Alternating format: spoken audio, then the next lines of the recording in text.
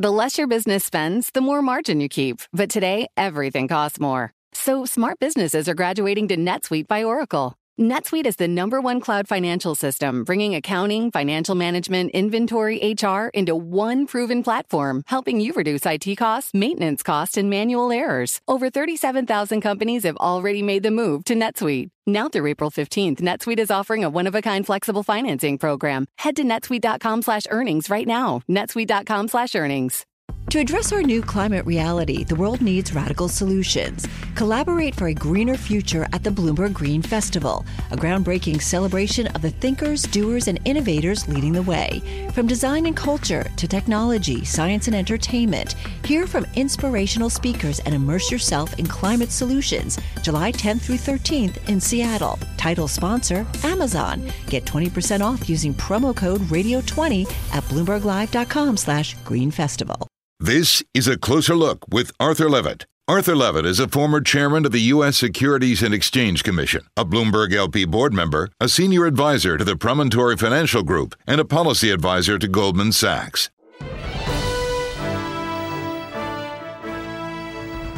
Jesse Eisinger is a business and financial reporter whose work has appeared in the New York Times, Wall Street Journal, The Atlantic, The Washington Post.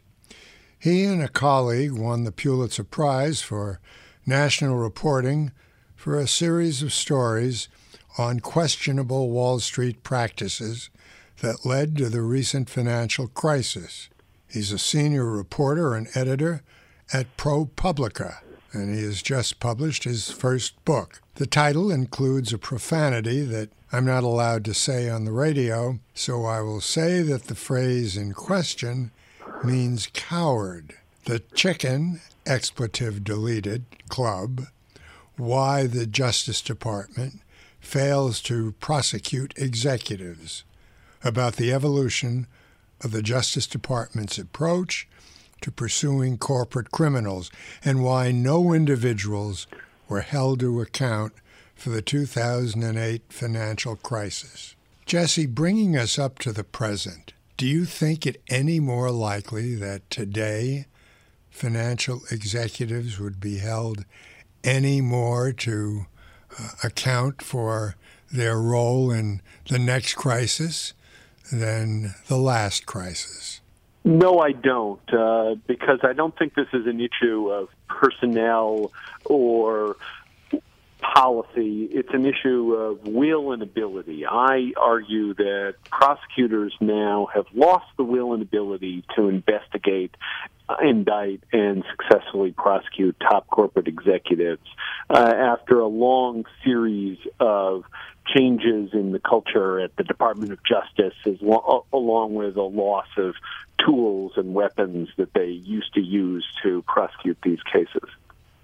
Now, there must be a very good story behind the title of the book, knowing that the profanity would pose some problems for you and for us here on the radio.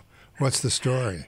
Yes, I'm sorry to have caused the FCC some consternation. Well, the story is, it's a line that comes from a Jim Comey speech, and listeners will know Jim Comey from recently being fired as FBI director by Donald Trump. But 15 years ago, he was the U.S. Attorney in the Southern District of New York. Southern District is one of the most, if not the most, powerful offices of the Department of Justice, and it is the premier office for corporate crime, especially securities fraud. And Comey gathered all of his criminal prosecutors together, and these guys are the best of the best. They've gone to the best schools and had the best clerkships, and he asked them about their trial record. He said, how many of you guys have never lost a case? And these guys think of themselves as the best trial lawyers in the country, and they shot their hands up, the ones that had undefeated records. And Comey looked around the room and said, well, my buddies and I have a name for you guys. You are the chicken S club, and the hands go down quickly. And what he was trying to say was, you're not about winning. You're not about racking up an undefeated record and taking on low-hanging fruit. You're about justice. And justice requires ambition, and it requires taking on the most powerful wrongdoers in society. And sometimes if you lose, you lose. You still have done justice. That's a great point. After every financial crisis, individuals went to jail, but not this last one. What's the simplest answer to why only one individual was prosecuted for the '08 financial crisis? The oversimplified answer is that they didn't really look for criminals, and if you don't look for them, you won't find them. They made a series of decisions to not investigate this financial crisis in the same way that they've investigated past financial crises, such as one that you're absolutely familiar with from your time at the SEC, the accounting pandemic crisis of the late 1990s that resulted in Enron's failure and WorldCom and Adelphia and Tyco and many others. Then they prosecuted almost all the top executives from almost all the major fraudulent companies. And in this case, they didn't really prioritize these investigations, and they farmed them out to offices that didn't have the skill set. And when they came up empty, it shouldn't have surprised anybody. Can you name some names of those who could have been indicted for the 2008 crisis? Well, I'm not a lawyer, and the book is not a legal brief. I discuss in depth the investigation or lack thereof into Lehman Brothers by the Department of Justice, where I think there may have been crimes committed, and AIG, especially AIG Financial Products, where I believe there may have been crimes committed, and prosecutors thought that there could have been indictments brought. The people who were closest to that investigation believe that they should have brought indictments against executives, and they didn't. And so I walked through that. But it really is a larger issue of a lack of focus, a lack of prioritization, and often a lack of power. The prosecutors now have been stripped of tools and weapons they use in these prosecutions, and they haven't grappled with that lack of these tools, and therefore they don't realize that they have lost some institutional knowledge and skill set. Jesse, Eric Holder said that it was too difficult to prosecute the major banks because it might have a negative impact on the national economy and even world economy. Do you agree, and is this still the case? I agree that he thought that, and I agree that it infected the way he and his appointees and people like Lanny Brewer, who's the head of the criminal division of the Department of Justice, that they thought of it that way.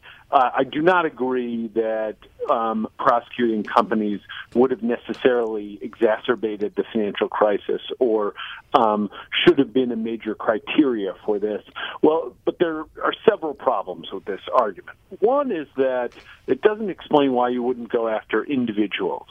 Because if you prosecute the CEO of an investment bank like Merrill Lynch or Morgan Stanley or Goldman Sachs, you're not running the risk of destabilizing the markets by putting one of those banks out of business. Two, it doesn't explain why they didn't prosecute more aggressively at the companies that were no longer in existence, like Washington Mutual or Lehman Brothers. So I think that there's some serious inadequacies with this explanation. What happened was they learned a bad lesson from the prosecution of Arthur Andersen. They learned that prosecuting companies is a dangerous thing, and after that, they decided they couldn't do it anymore. And yet I think the Arthur Andersen prosecution was one of the most important in the history of the Justice Department and the Commission. I completely agree with you. And if I could do one thing in this book, it would be to successfully rehabilitate that prosecution. And I walk through that in a chapter. And it is a remarkable story because Arthur Andersen was, in my view, and you know this better than I do, there's nobody more expert than you, that Arthur Andersen was a recidivist bad actor, I would say a corrupt organization that had not just been the handmaiden to accounting fraud at Arthur Andersen, but Waste Management and Sunbeam and subsequently WorldCom and many others. And they had also settled with your SEC on Waste Management, if I'm not mistaken, and promised not to enable any more accounting fraud. And then they were negotiating with the Department of Justice over Enron, and they would not admit that they'd done anything wrong, and the Department of Justice had no other choice but to prosecute. They won at trial. It was a successful prosecution. Arthur Andersen had done something absolutely egregious. They had destroyed literally tons of documents and emails related to the related to the Enron audit. And so they'd really destroyed evidence and obstructed justice. And they successfully won a trial, as I say. And then something remarkable happens, which is that the Department of Justice ends up being convinced that this was overly aggressive, that the prosecutors had been cowboys, and that this had damaged too many innocent people by throwing the Arthur Andersen employees out of work. And therefore, they decide, not literally, it's not policy, but they effectively decide, well, we can never indict another large company again. And this changes the culture and the attitude at the Department of Justice. The Enron investigation happened during the Bush years, and Bush was personally close to Ken Lay. How did Bush's Justice Department handle this, in your opinion? Very well, admirably. There are not many things I admire the Bush administration for, but if you look at this record, there were some old-fashioned law and order Republicans who believed that prosecuting bad actors in the capital markets and in business would preserve capitalism for the good companies. And I'm talking about people like Bob Mueller, whose name listeners will know because he's now heading up the special counsel investigation into Donald Trump and his connections with Russia and questions about collusion. And Larry Thompson, George W. Bush's first Deputy Attorney General under Ashcroft. And both those guys started the Enron task force, and they actually got some pushback from the politicos in the White House. And to combat that, they went to George W. Bush and said, let us present to you the kinds of cases we are building and the evidence that we're seeing at these companies, not just Enron, but many other companies. And after they presented that, Bush said, you guys go forward. I'm not going to interfere. This is shocking, and I want you guys to prosecute these people. And so they took it very seriously and devoted the resources and time and made it a priority and stayed on the prosecutors and stayed on the offices that were doing the investigations. And that's one major reason why it was a success. Do you think these weak corporate settlements extend to industries that go beyond banking? Absolutely. And my argument is that this is not just a problem that plagues the banks and is not just something that comes solely from the financial crisis. It was building before this, and it persists today, and it covers industrial companies and retailers and tech companies and pharmaceutical companies. And what we see is a settlement regime where the Department of Justice prefers to enter settlements for money, sometimes large sums of money, and there are major problems with it. The two are the money doesn't come out of any executive pockets. It's paid by the shareholders. And the second thing is that the settlement regime does not work. It does not reform corporate behavior. What solutions do you recommend to get to more robust investigations leading to individual accountability? Well, I think that the Department of Justice has to change its culture wholesale in its approach to corporate law enforcement. And the first thing to do is to re-elevate prosecutions of individuals over settling with corporations. The policy has to be that they don't settle with corporations unless there are extreme circumstances. And instead, they need to say pieces of paper don't commit crimes, individuals commit crimes, and we're going to investigate, and not only investigate individuals, but investigate individuals to the highest level that we can. Go all the way up to the chain. And what you saw in the prosecution of Enron, and I walk through this narrative in my book, is that they painstakingly flipped lower-level executives to get to the top people. And we think of that to the extent that anybody remembers Enron. I think people think it's inevitable that the top executives were prosecuted. But in fact, Jeff Skilling and Ken Lay, those executives, did not email. They did not have a lot of evidence, direct evidence against them. They didn't have wiretap evidence against them. And what they had to do is the old-fashioned kind of way that we prosecute the mob. We flip the capos flip the soldiers to get to the capos, to get to the capo di tutti capi. And we need to elevate that. That's one solution. Now, if you have the former enforcement director at the SEC becoming a leading defense attorney, and that's mimicked over and over and over again, don't you think that has an effect, if not on the end result, certainly on the process and on the ultimate settlements? I am profoundly worried about the revolving door. I don't think it is the sole problem here, but it is a major problem. And it's twofold. One is that the Department of Justice and the SEC, especially for the best of the SEC, it's a training ground for the young lawyers who work in government for a little bit and then become future partners at major white-collar law firms. It's not a job that people will choose as a career anymore, many times, and that is a big problem because when they are negotiating these settlements, they're negotiating with their boss's former boss, and they are auditioning to become a partner at these law firms. And when you're auditioning, what you want to do is you do want to be impressive and very smart and show how wily a negotiator you are. But ultimately, these people want to be reasonable. They want to be, they want to perform like, so as if the people across the table can envision them as future partners.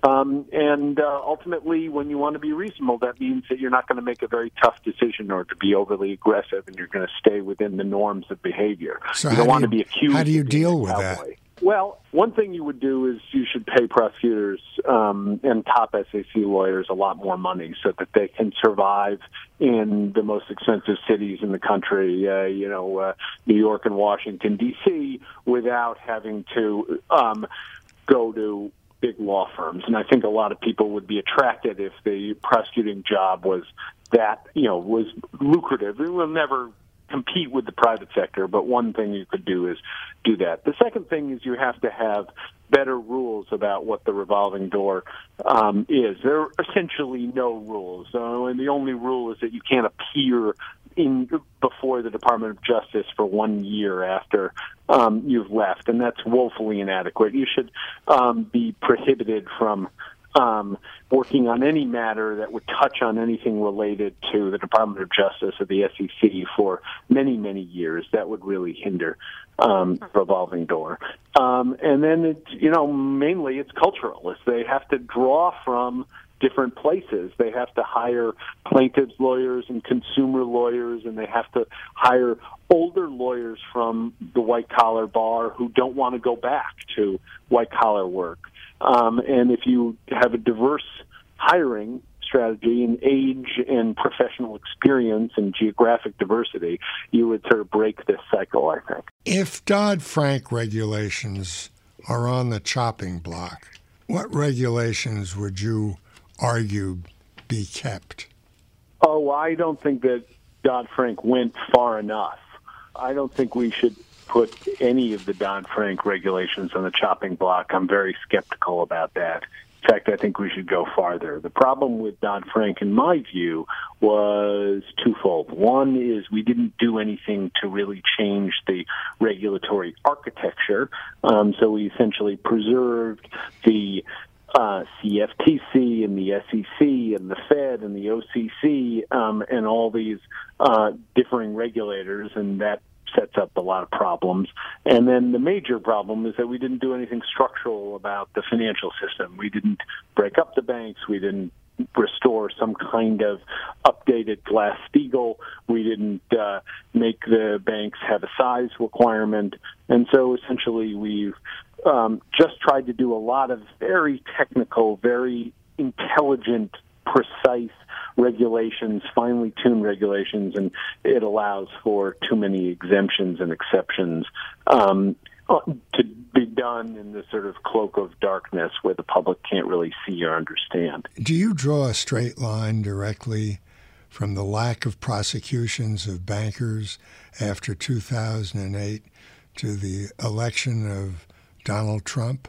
No, I don't draw a straight line. I think that would be overly simplistic, but I think that it informed a deep-set feeling of anger and resentment, and the average person looked at the financial crisis and said no one was held accountable, and everyone understood that at a gut level. They could just see it for their own eyes, and there was no way to dispel that notion because it was true. No one was held accountable. And I think this made people deeply, profoundly angry. It makes me angry. And Donald Trump took advantage of that. When he campaigned against Wall Street. He campaigned against Ted Cruz and Hillary Clinton for being in the pocket of Goldman Sachs.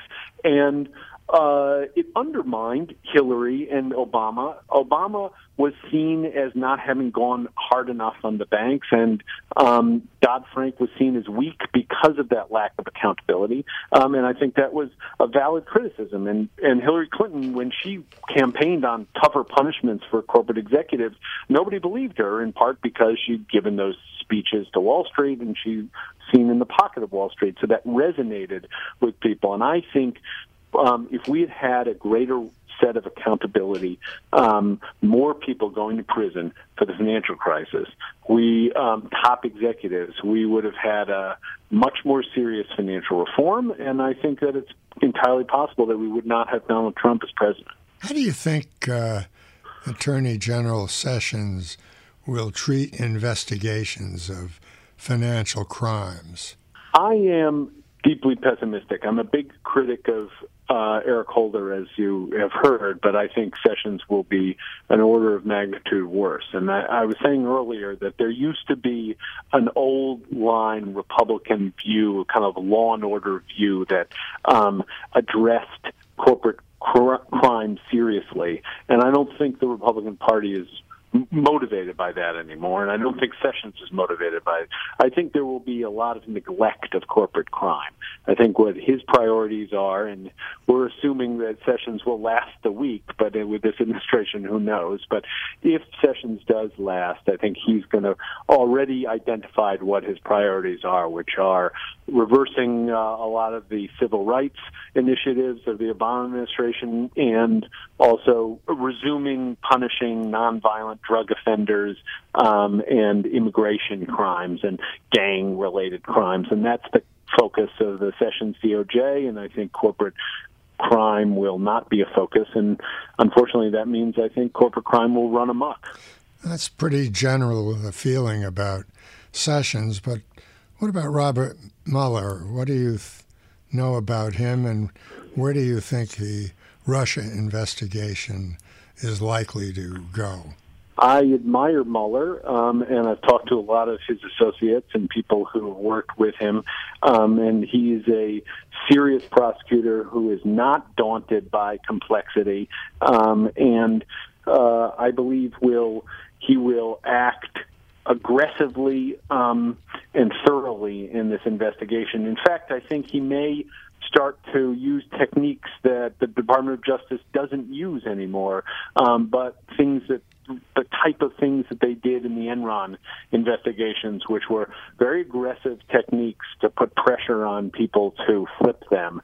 So I wouldn't be surprised if he gets a lot of criticism for looking like something like a cowboy, and I think he's going to weather that criticism and ignore it, and go and follow the money to the crimes. And if the people in the Trump administration have committed crimes, he will find it.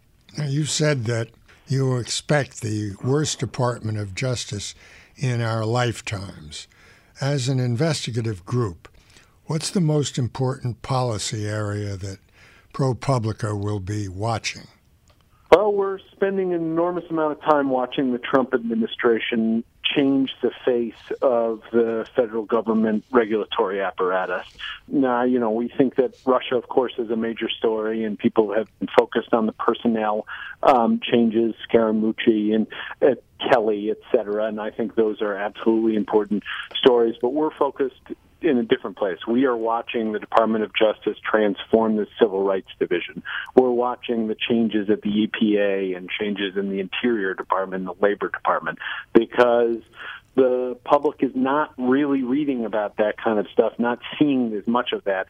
He's a Pulitzer Prize-winning business and financial reporter, editor at the investigative journalism nonprofit ProPublica, and the author of a new book called, and I can only say part of the title on radio, The Chicken, expletive deleted, Club, Why the Justice Department Fails to Prosecute Executives. Jesse Eisinger, thanks for joining us and sharing your insights. By the way, if any of you in the audience have comments about the show or suggestions for topics, please email me at acloserlook@bloomberg.net. That's a closer look, one word, at Bloomberg.net, and follow me on Twitter at Arthur Levitt, one word. This is A Closer Look with Arthur Levitt.